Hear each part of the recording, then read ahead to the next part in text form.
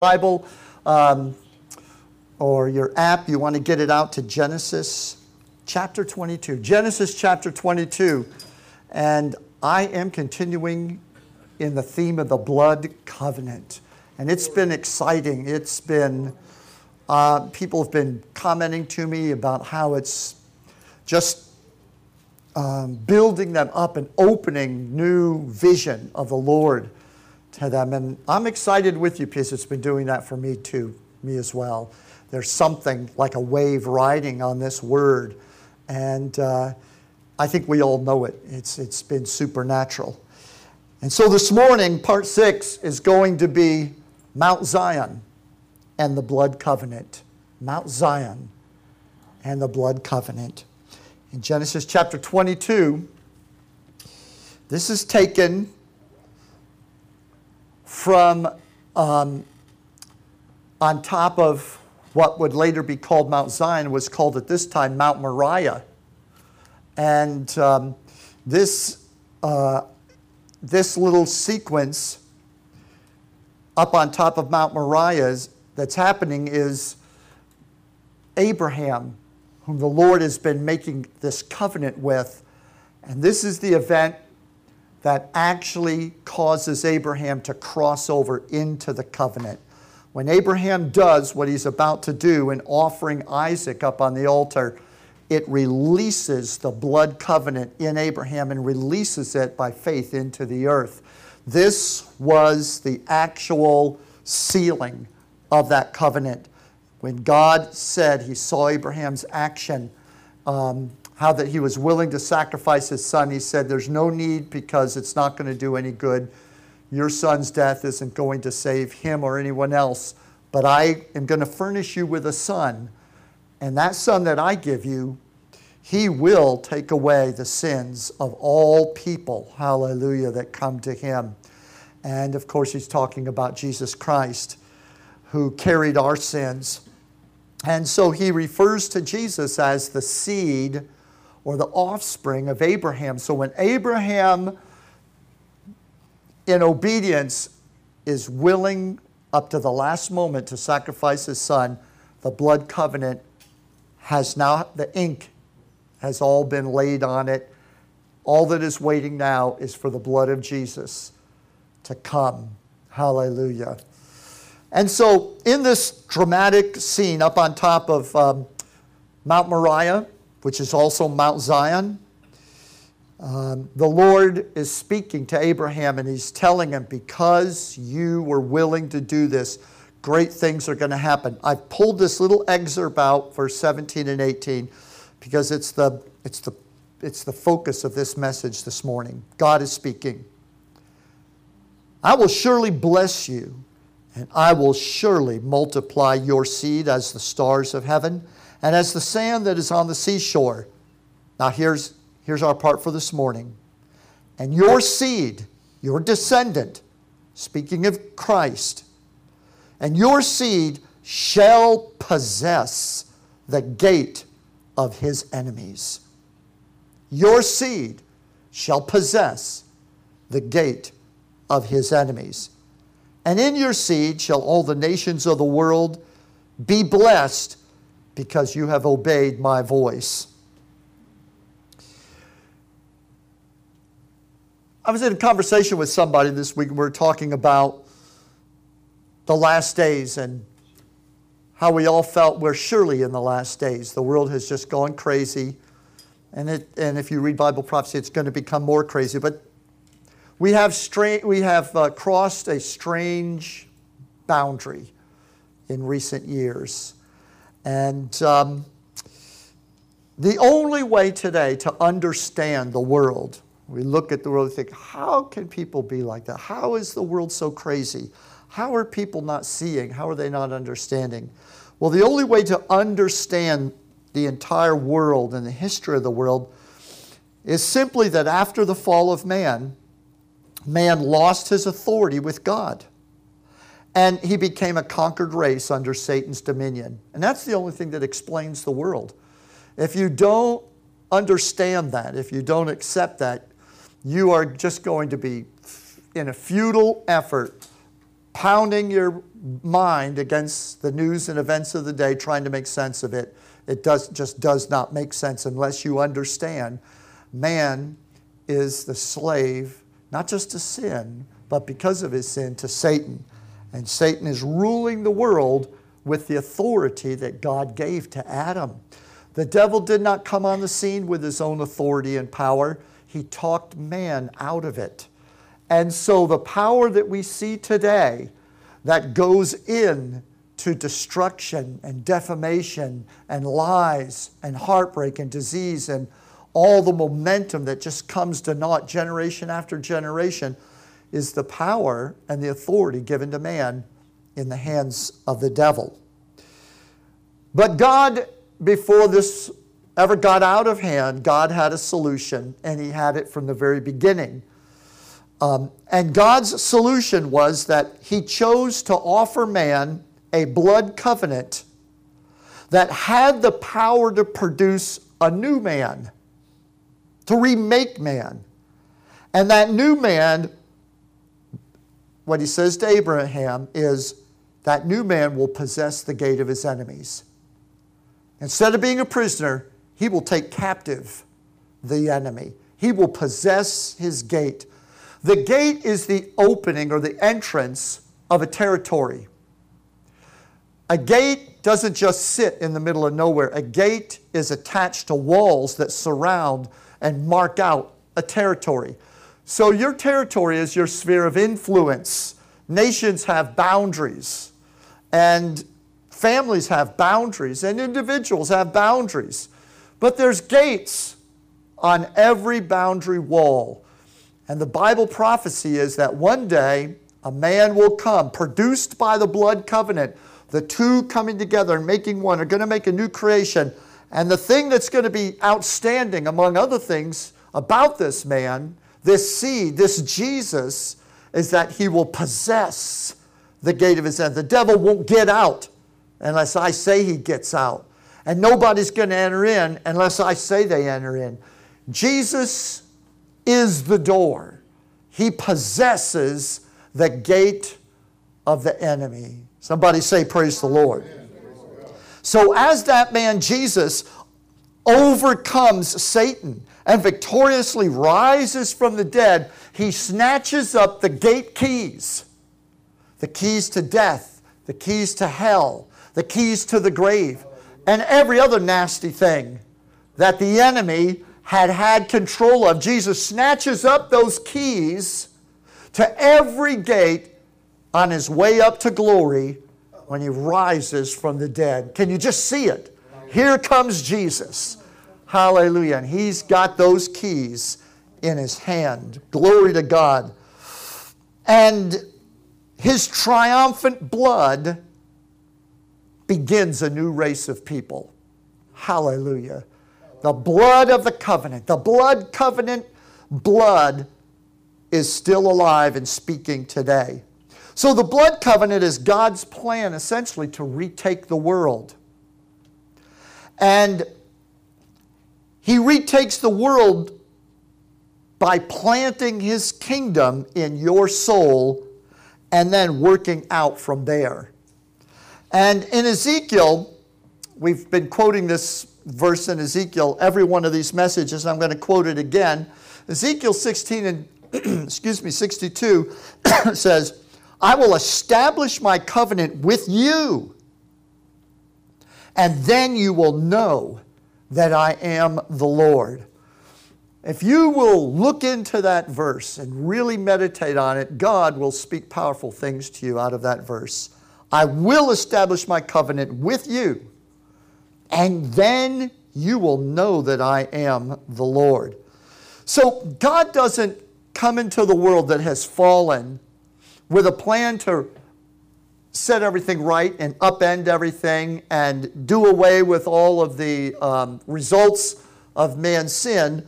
He doesn't come into the world by kicking the gates down and just driving everything that's evil out of the earth. He doesn't come in and make a covenant with the world or with the earth or with the planet, but he makes a covenant with you. I will establish my covenant with you. Put your hand on your heart and say, God has established His covenant with me. You don't need to be looking out into the world to see the covenant. God didn't say, I'm going to establish my covenant with the trees.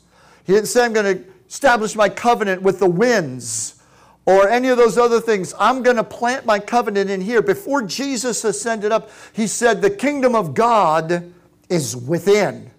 It's one of the reasons why they crucified Him is when the Messiah came, many of them, like Nicodemus, really did know that He was the Messiah, and they crucified Him anyway because they did not want a Messiah who was going to plant His kingdom in the hearts of these common sinners who these leaders had kept under their feet for generations. Now these common people, who's going to be able to control them? He says He's going to put His kingdom inside of them. They're going to be equal to us. No, they wanted God to come and make His covenant in the earth so that He would kick the Romans out and He'd right all of society's wrongs and He would level the playing field and all of those other things. He would deal with, people today just love talking about, what's that phrase? Privilege. There's every kind of privilege. And they love talking about the fact that, well, they've got more than I have, or they've got a better start than I had, or they've got better help than I do. And so they were angry because God didn't come and level the playing field and everybody would have the exact same privilege. Instead, He came to the heart. He came to the heart. I will establish my covenant with you. So you have to know it. You have to receive it. You have to have the engaging relationship with the Lord. But if you do, God said, then you will know that I am the Lord. So now I'll have people walking around who know the Lord, who know what God can do. And I'll tell you, I would rather have people walking in society who know the Lord than have the Lord come and do a reset to society and a do-over. Because that reset will last about as long until the sun goes down. There's no use in changing the world. The world just simply will revert back to whatever it is. There's an old saying, you can't make a silk purse out of a sow's ear. And so the world is not going to be saved. People are going to be saved. Hallelujah. God will take care of the world. God will take care of the planet. The world is what it is because of the people that live in it.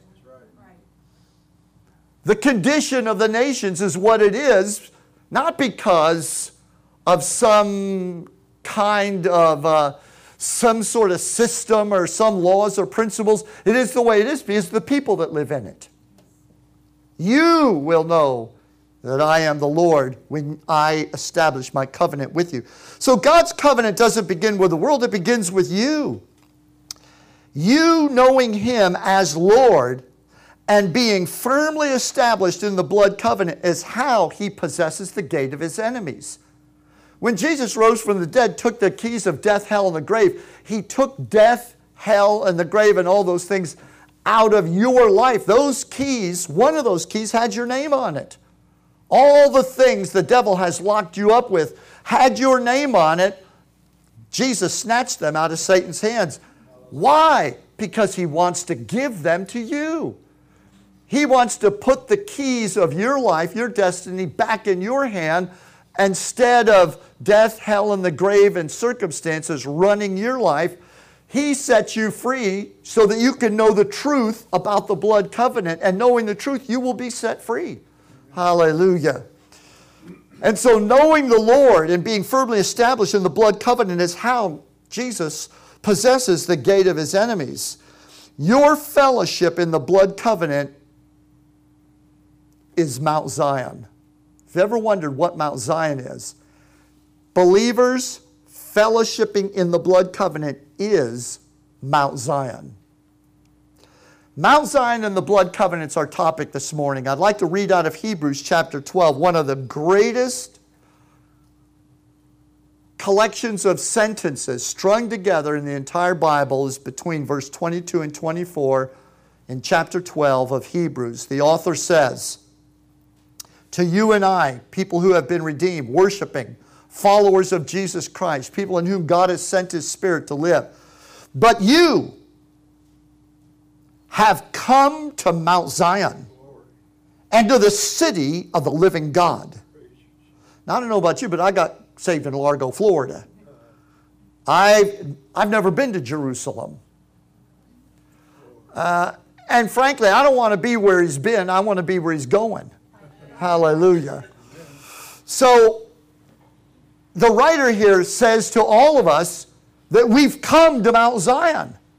Did you know you came to Mount Zion? Did you know that you are standing on Mount Zion? Do you know that's where you are? That is a description of your standing in God and life. Whether you're in Largo, Clearwater, New York, or China, or Israel. Makes absolutely no difference. And you could be standing on Mount Zion in Jerusalem today, and if you're not saved, you're not standing on Mount Zion.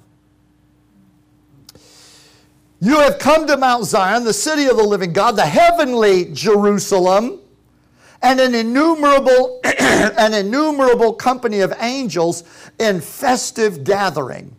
And you have come to the assembly of the firstborn, that's Jesus, who are enrolled in heaven. Oh, bless God, you're enrolled in heaven. And you've come to God, the judge of all, and to the spirits, the souls of the righteous who have been made perfect. And you have come to Jesus. When you came to Mount Zion, you came to Jesus, the mediator of the new covenant. And you've come to the sprinkling of blood that speaks a better word than the blood of Abel. Let me say to you that Mount Zion is the home of the blood covenant. Mount Zion was the home of the blood covenant in the Old Testament, and Mount Zion today is the home of the blood covenant. It's where the blood covenant is parked. It's where it's settled. It is the foundation of the blood covenant. Essentially, Mount Zion is God's choice. When God chooses something, He's made a Mount Zion. When God says, in my own will, my own purposes, I choose you, well, you're in Mount Zion. Hallelujah. Glory to God. So, way back in ancient times, it was known as Mount Moriah. Abraham took his son up there and offered him up to the Lord. Later, God renamed it Mount Zion, and Zion was to refer to the place of God's throne upon the earth, the place where God contacted us and had relationship with us.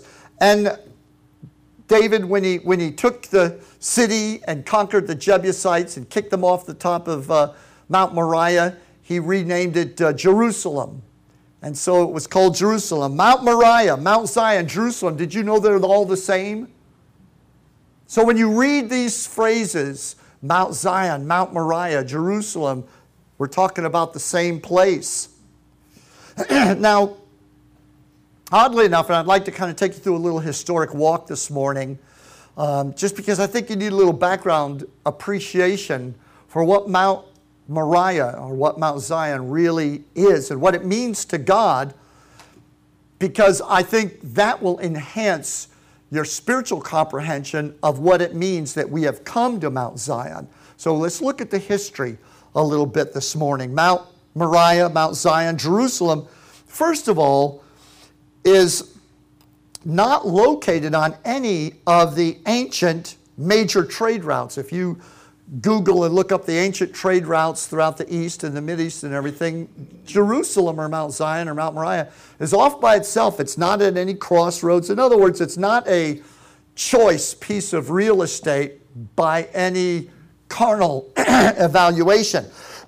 There's nothing geographically significant either about Mount Zion or about Mount Moriah. Yet, Jerusalem, Mount Zion, Mount Moriah has been the most highly desired and hotly contested piece of real estate on earth for the past 6,000 years. Not only are men and nations, but spirit beings, Satan himself, is fighting over that hill, and it's actually a cluster of 7 hills Jerusalem's built upon, but we call it Mount Zion or Mount Moriah. In the Old Testament, there was a plural, the mountains of Moriah, and the land of Moriah. Look at what has happened historically on that piece of real estate that we call Mount Zion. First of all, the first recorded that I could think of, and there might be something before this, but I think the first really major recorded significance is when it was called Salem. And guess who lived there? Guess who was the king of that mountain? A man named Melchizedek, who the Bible said had no beginning or no end. Nobody knew where he came from. And when Abraham had slaughtered the wicked kings and was coming back from the victory God gave him, he met the king of Salem, Melchizedek, who the Bible says, and there was no covenant, there was nothing. So I don't know how he became the high priest of the Most High God, but he was known as the high priest of the Most High God before there were priests. Without beginning, without end. So he's this mysterious character. And the Bible says that Abraham bowed and paid tithes to Melchizedek. Well, Melchizedek lived on top of Mount Zion. That was his home. That was his kingdom.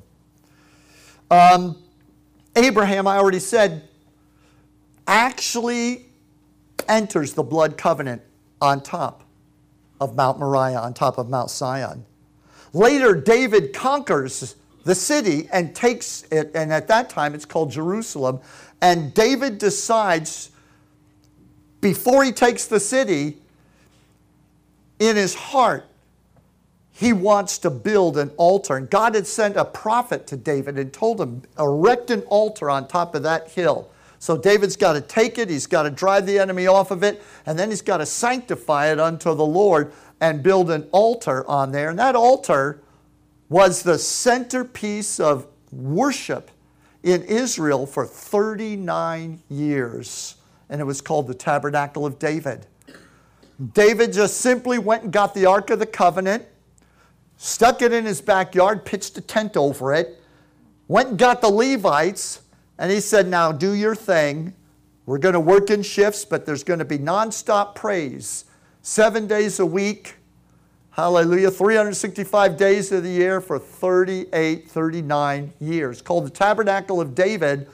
And the ark, which would kill anybody previously if you looked upon it, people are dancing around it, shouting and praising God. There's some sort of a strange release of grace during this golden era of worship in Israel. On top of Mount Zion sits the Tabernacle of David, and they called it Jerusalem, or the city of David.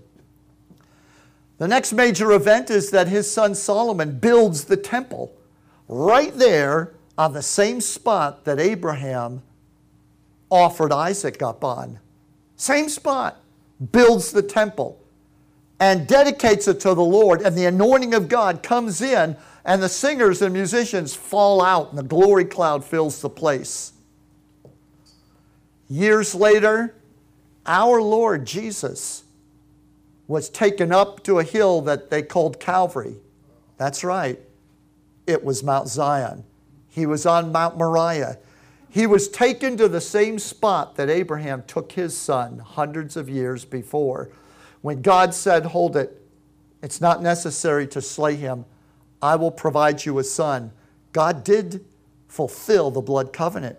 He provided that son at the same location that Abraham was willing to give his son. Isn't that awesome? Something about Mount Moriah. Something about Mount Zion. In the Old Testament, there's a verse that says, I have chosen Zion. What makes Zion so special, Mount Zion? What makes Mount Moriah, what makes the city of Jerusalem built on top of it so special? What literally takes it out of the hand of the realtors and sets it apart and makes it indescribably significant is the fact that God said, I choose it. In a world that is enslaved to circumstances and to the plans and purposes of mankind and the whims of people, God broke in with a blood covenant and said, I'm taking this. This is mine. And from that day forward, Satan himself and every demon under him has craved to own Mount Zion.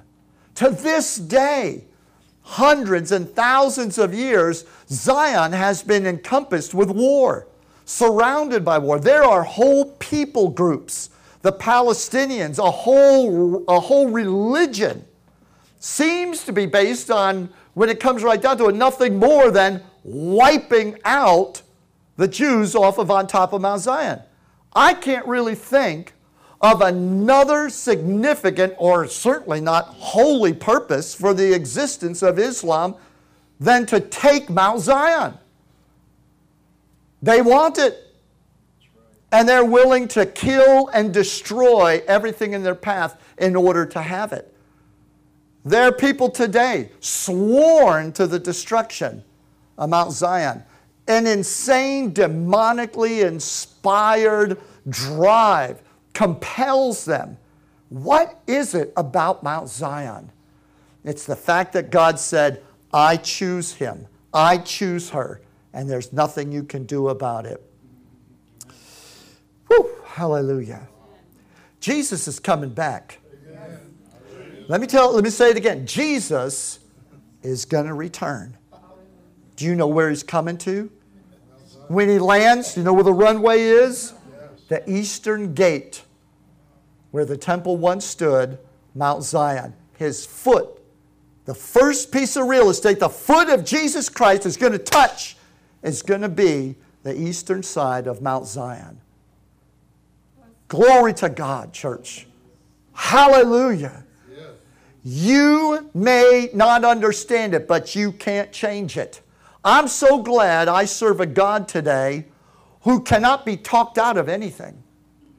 No committee, no nation, no armies amassed, no criticisms on the internet, no cabal on,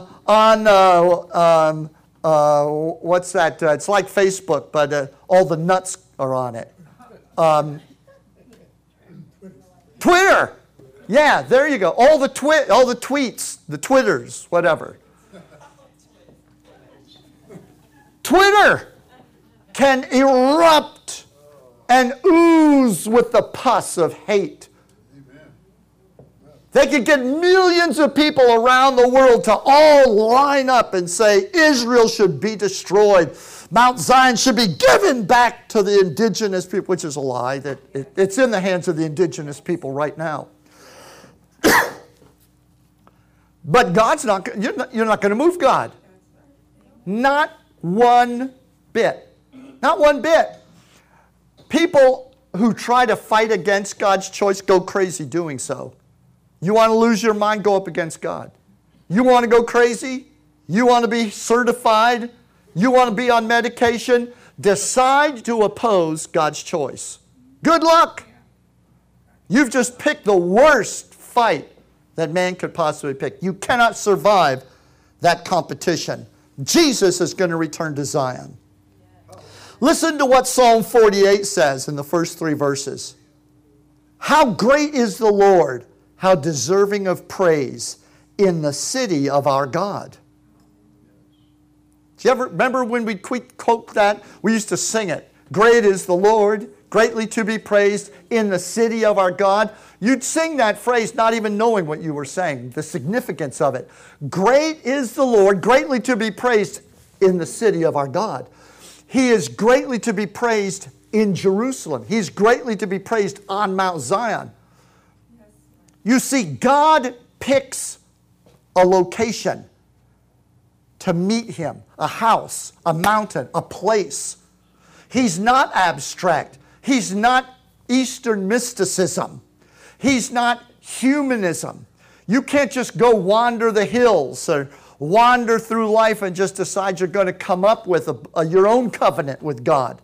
God lays the terms of the blood covenant. And where He sets that covenant, if you're smart, you'll be there. God said to Moses, take the shoes off your feet. You're about to step onto holy ground.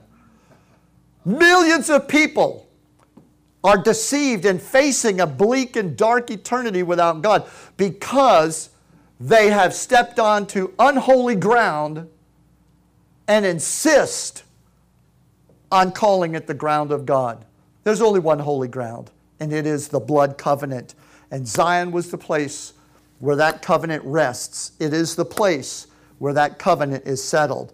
Great is the Lord and greatly to be praised in the city of our God, which sits on His holy mountain.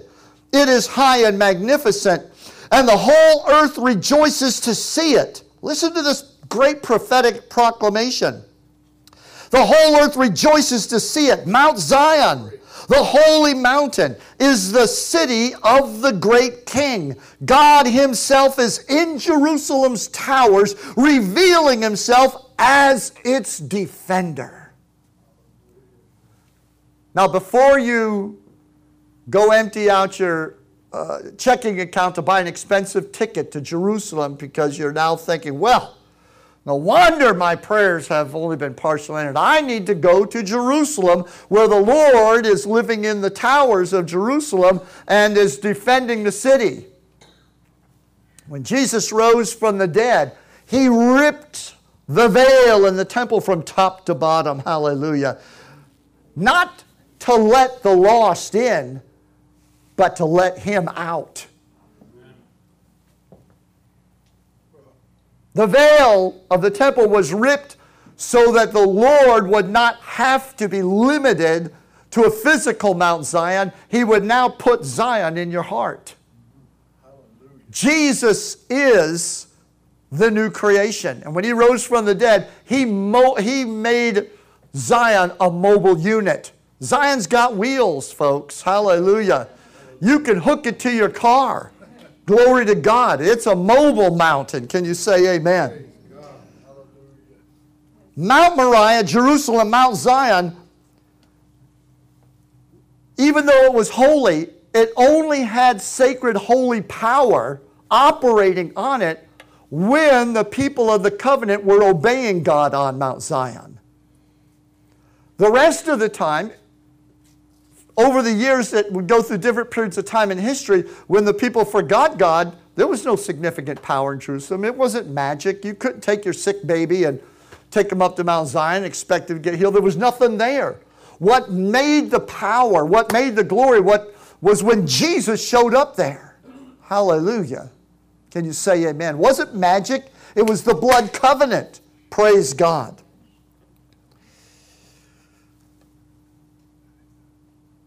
One of my favorite Psalms, I'd like to share an excerpt, talks about Zion, and it is amazing. Prepare yourself to hear this. Psalm 84, verse 5 through 7.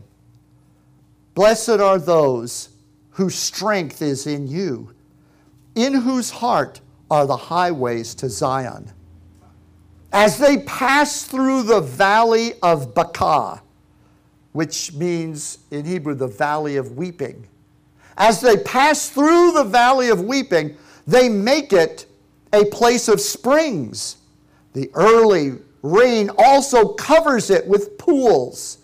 They go from strength to strength. Each one of them appears before God in Zion. So he begins by saying, those who know and worship the Lord, who are they? They're the ones who know the children of the blood covenant. Those who know their covenant with God. You see, there are Christians barely hanging on today because they know nothing of the blood covenant. They're trusting their church to get them to heaven. And I'm not just talking about liturgical churches like Lutherans or Catholics or Episcopalians. Let me tell you what, there are millions and millions of Catholics that trust Jesus Christ as Lord. So, you can say all you want about them worshiping Mary or making saints sacred or any of those other things, but I could point out all kind of nonsense in Pentecostal churches, fundamentalist churches, even the fundamentalist churches who think they got absolutely nothing wrong with them. They're absolutely squeaky clean and perfect. They're not as airtight as they think either. Let me tell you what, the security is in Zion. Praise the Lord. Glory to God.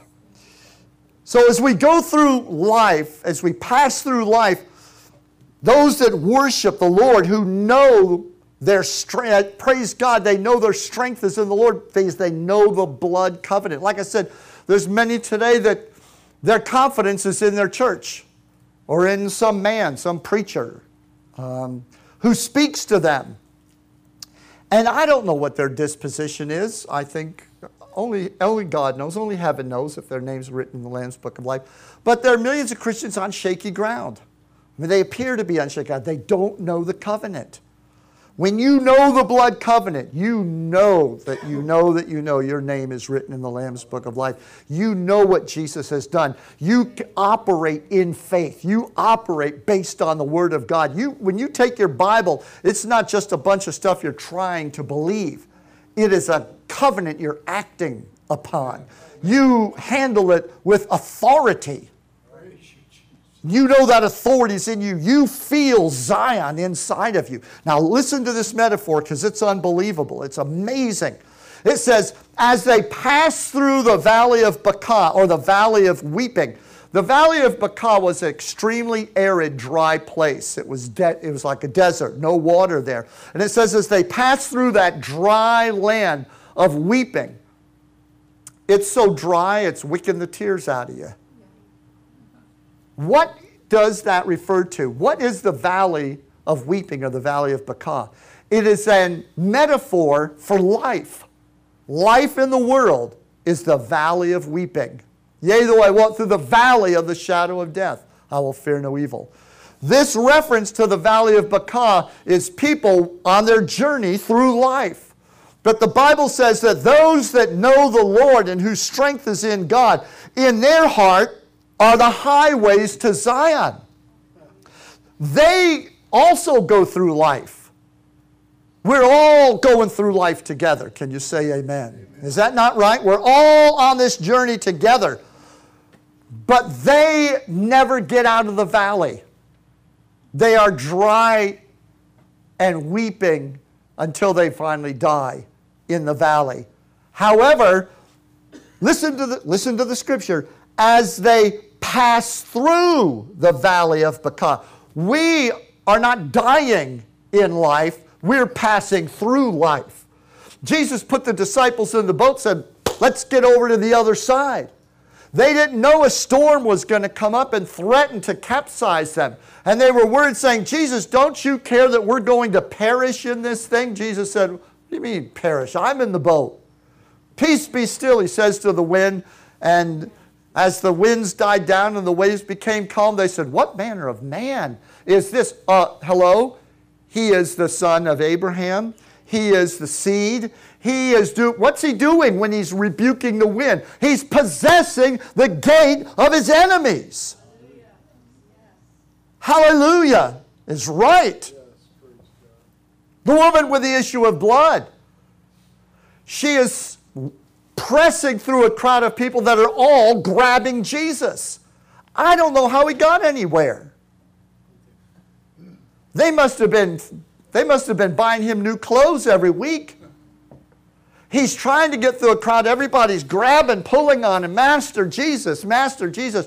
One woman down on her hands and knees is crawling through the crowd, grabs the hem of his garment. He stops. Who touched me? The disciples are totally wigged out. They're like, what? The blood covenant just jumped up inside of me. Hallelujah. Somebody just invoked the blood covenant. Somebody just busted open one of the gates of the enemy. He's looking around. Who did it? The woman, fearing and trembling, said, it was me, sir. He said, woman, be of good cheer. Your faith has made you whole. They were all grabbing him. Yes. But she had faith in the blood covenant. She saw who Jesus was.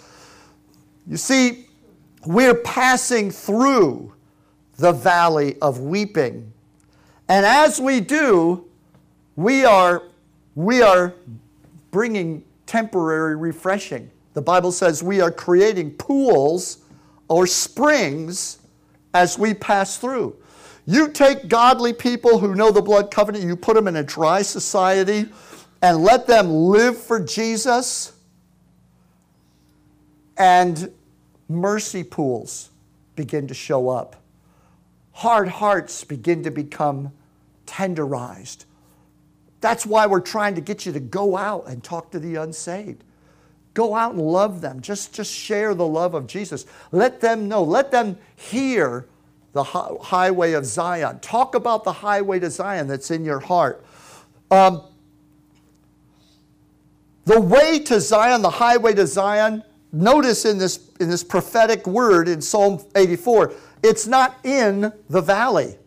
It's in the hearts of the people walking through the valley. Woo! Glory to God. Did you catch that? Yeah. The highway to Zion is not in the valley. It's in the hearts of people who have entered the blood covenant. So basically, I don't know how in the world you're going to visualize this mechanically, but people are walking through life that is harsh and wicking everything out of us and weeping as they go, and somehow like a spool in their heart, as they're walking, it's paving the steps under their feet with something called the highway to Zion. Zion is what? The place of God's authority. We are walking in the grace, walking in the authority, walking in the power. You say when God calls you to a strange or a scary place, He tells you to go do something, you're like, oh my God, look at I'm going to get stones thrown at me. I can't do that. Yeah, but by the time your foot goes down there, a paver from the highway to Zion is going to be under your feet. The road is in your heart. You're going to pave it as you go. Don't look at your circumstances. Are you listening to me this morning?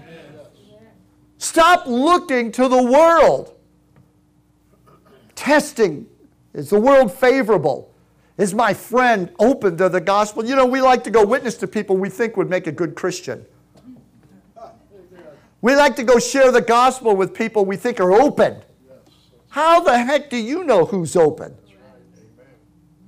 Take it from me, I was a hater of Christians and an atheist 3 minutes before I became a Christian. Alone in my bedroom one night. How does that happen? People knew, don't witness to him. Don't talk to him. Christians are like, don't waste your time. I was that close. You would never see it. You would never know it. The highway to Zion's in your heart. Are you listening to me? You pass through the valley of weeping by exercising the blood covenant and possessing the gate of your enemies, traveling on the highway to Zion. Hallelujah. Glory to God. My heart's laying the steps out, but guess what? They don't go from my heart to under my feet until I'm actually taking the steps. It's called faith for a reason. Oh, glory to God. I tell you, the revelation in here is so thick, it's like, I don't know about you, but it's amazing. Coming down to the end of this, but I have to make mention of the conflict that has always surrounded Zion. Mount Zion has been in conflict. You would think if it's a place where God dwells, the Lord would have His big security angels around Him and there'd be nothing but peace. But wherever Jesus went, you ever notice that the inner core around Him were filled with hate and contempt? The devil tries to get as close to Mount Zion as he can. He wants it. Whatever happens between God and His people on Mount Zion, Satan wants that. He wants to be worshiped.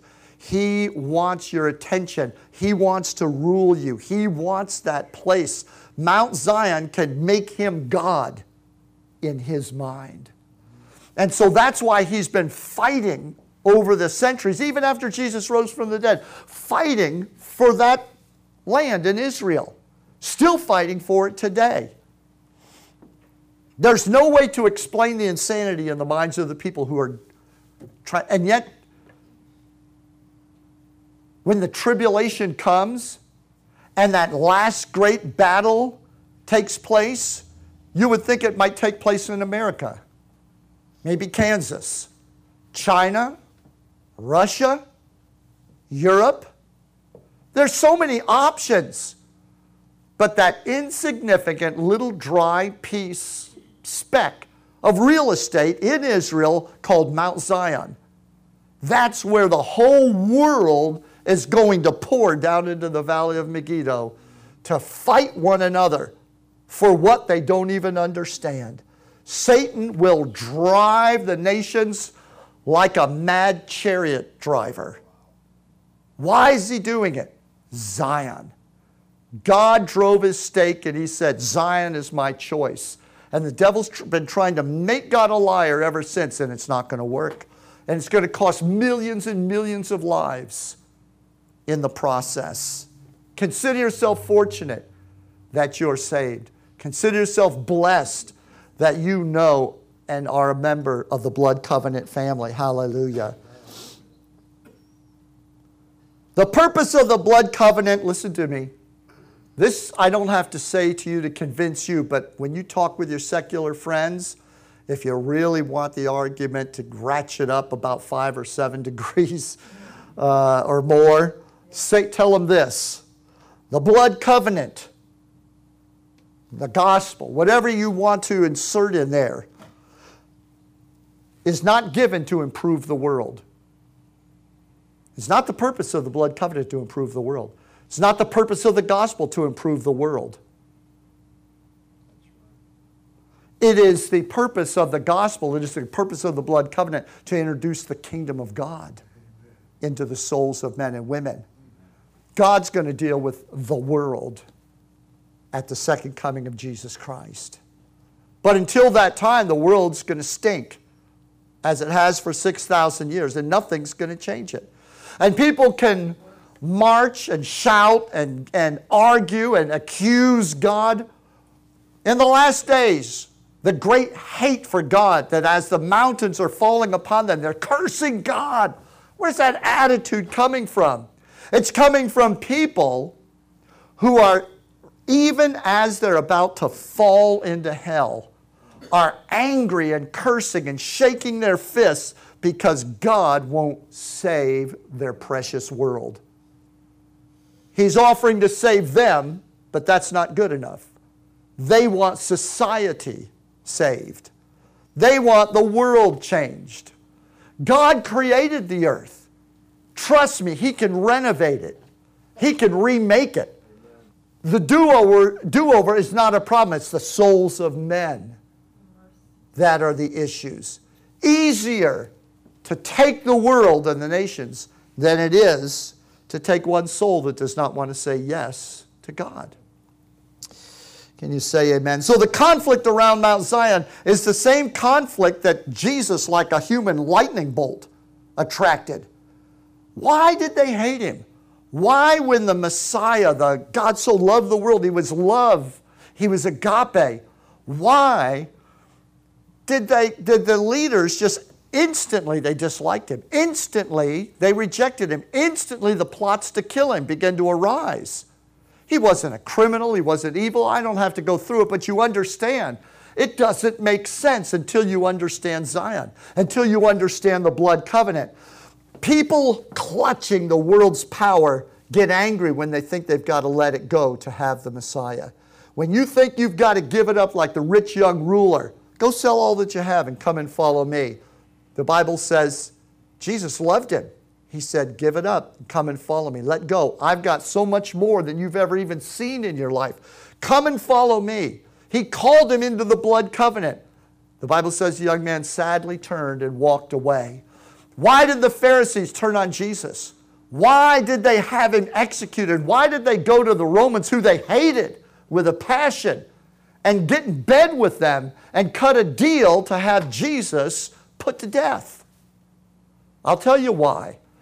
Because when Jesus said, he came and said, I am Mount Zion, not this dumb city that you built, or the hill that it's on. I was reading the other day in the gospel, when Jesus corrected the Pharisees, he said, what is more powerful, the gold that you bring into the temple, or the temple that sanctifies the gold? Obviously, it's the sanctification process. But they were holding on to the power they had. They were holding on to the influence. They had a hold on the world. They did not want a Messiah who wasn't going to come and make the Romans bow before them. They wanted a Messiah who was going to come and change the world. He came to change them. And they weren't interested in them being changed if the world couldn't be changed. They wanted their kingdom now. Are you listening to me? Praise the Lord. God bless you who are willing to take the kingdom of God in reality in your hearts without demanding that everything go your way in the world. Without accusing God because He doesn't make everything go right. God bless you for as you're waiting in faith for the Lord to come. Can you say amen? Amen. I'm going to close with this verse. In the Gospel of John, the Bible says, He was in the world was made through Him, and yet the world did not know Him. He came to His own people did not receive Him. But to all who did receive Him, who believed in His name, He gave them the right or the power to become the sons of God, the children of God. He put the highways to Zion in their hearts. People who are willing to say, the kingdom of God starts with me, starts in here. And so the altar call this morning, in response to this message is, God has put the highways of Zion in your heart. Zion is the place that God, He chose you. It's where God meets you. It's His throne upon the earth. That's what Zion represents. So His throne is in you. Each of you live in the same world that I do. Things don't always go well, do they? Things aren't, no matter how carefully and wisdom you plan, somebody, sometimes it's people close to you, just don't do what they're supposed to do. And it just doesn't go the way you expect it to go. The kingdom, Zion, is in your heart. So this morning, we want to pray concerning you and your life, that you take the gate of the enemy. God has given you the keys of the kingdom to possess the gates of your enemy. I want you to stand with me as we prepare to pray. Zion is in your heart. The place where all those things happened. Isaac was offered. Jesus was crucified. Jesus is going to return. Is in your heart. That's where Zion is. Hallelujah today. So, because of it, everything about your life belongs to God. It's so important that you and I put our identity and our responsibilities and our sphere of influence in the hands of the Lord and say, Lord, this is your territory. Come and be king. Come and be king over my life. Like me, you wear many hats. You're a parent, a child. You have certain responsibilities. You have a job. You have a ministry. You may have some calling, some particular gifting.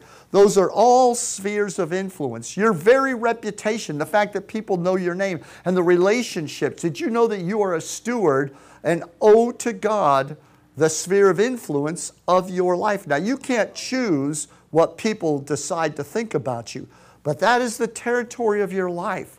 And you have authority with God to bring Jesus into your life. Amen. And so I'd like us to concentrate this morning as we close on our homes.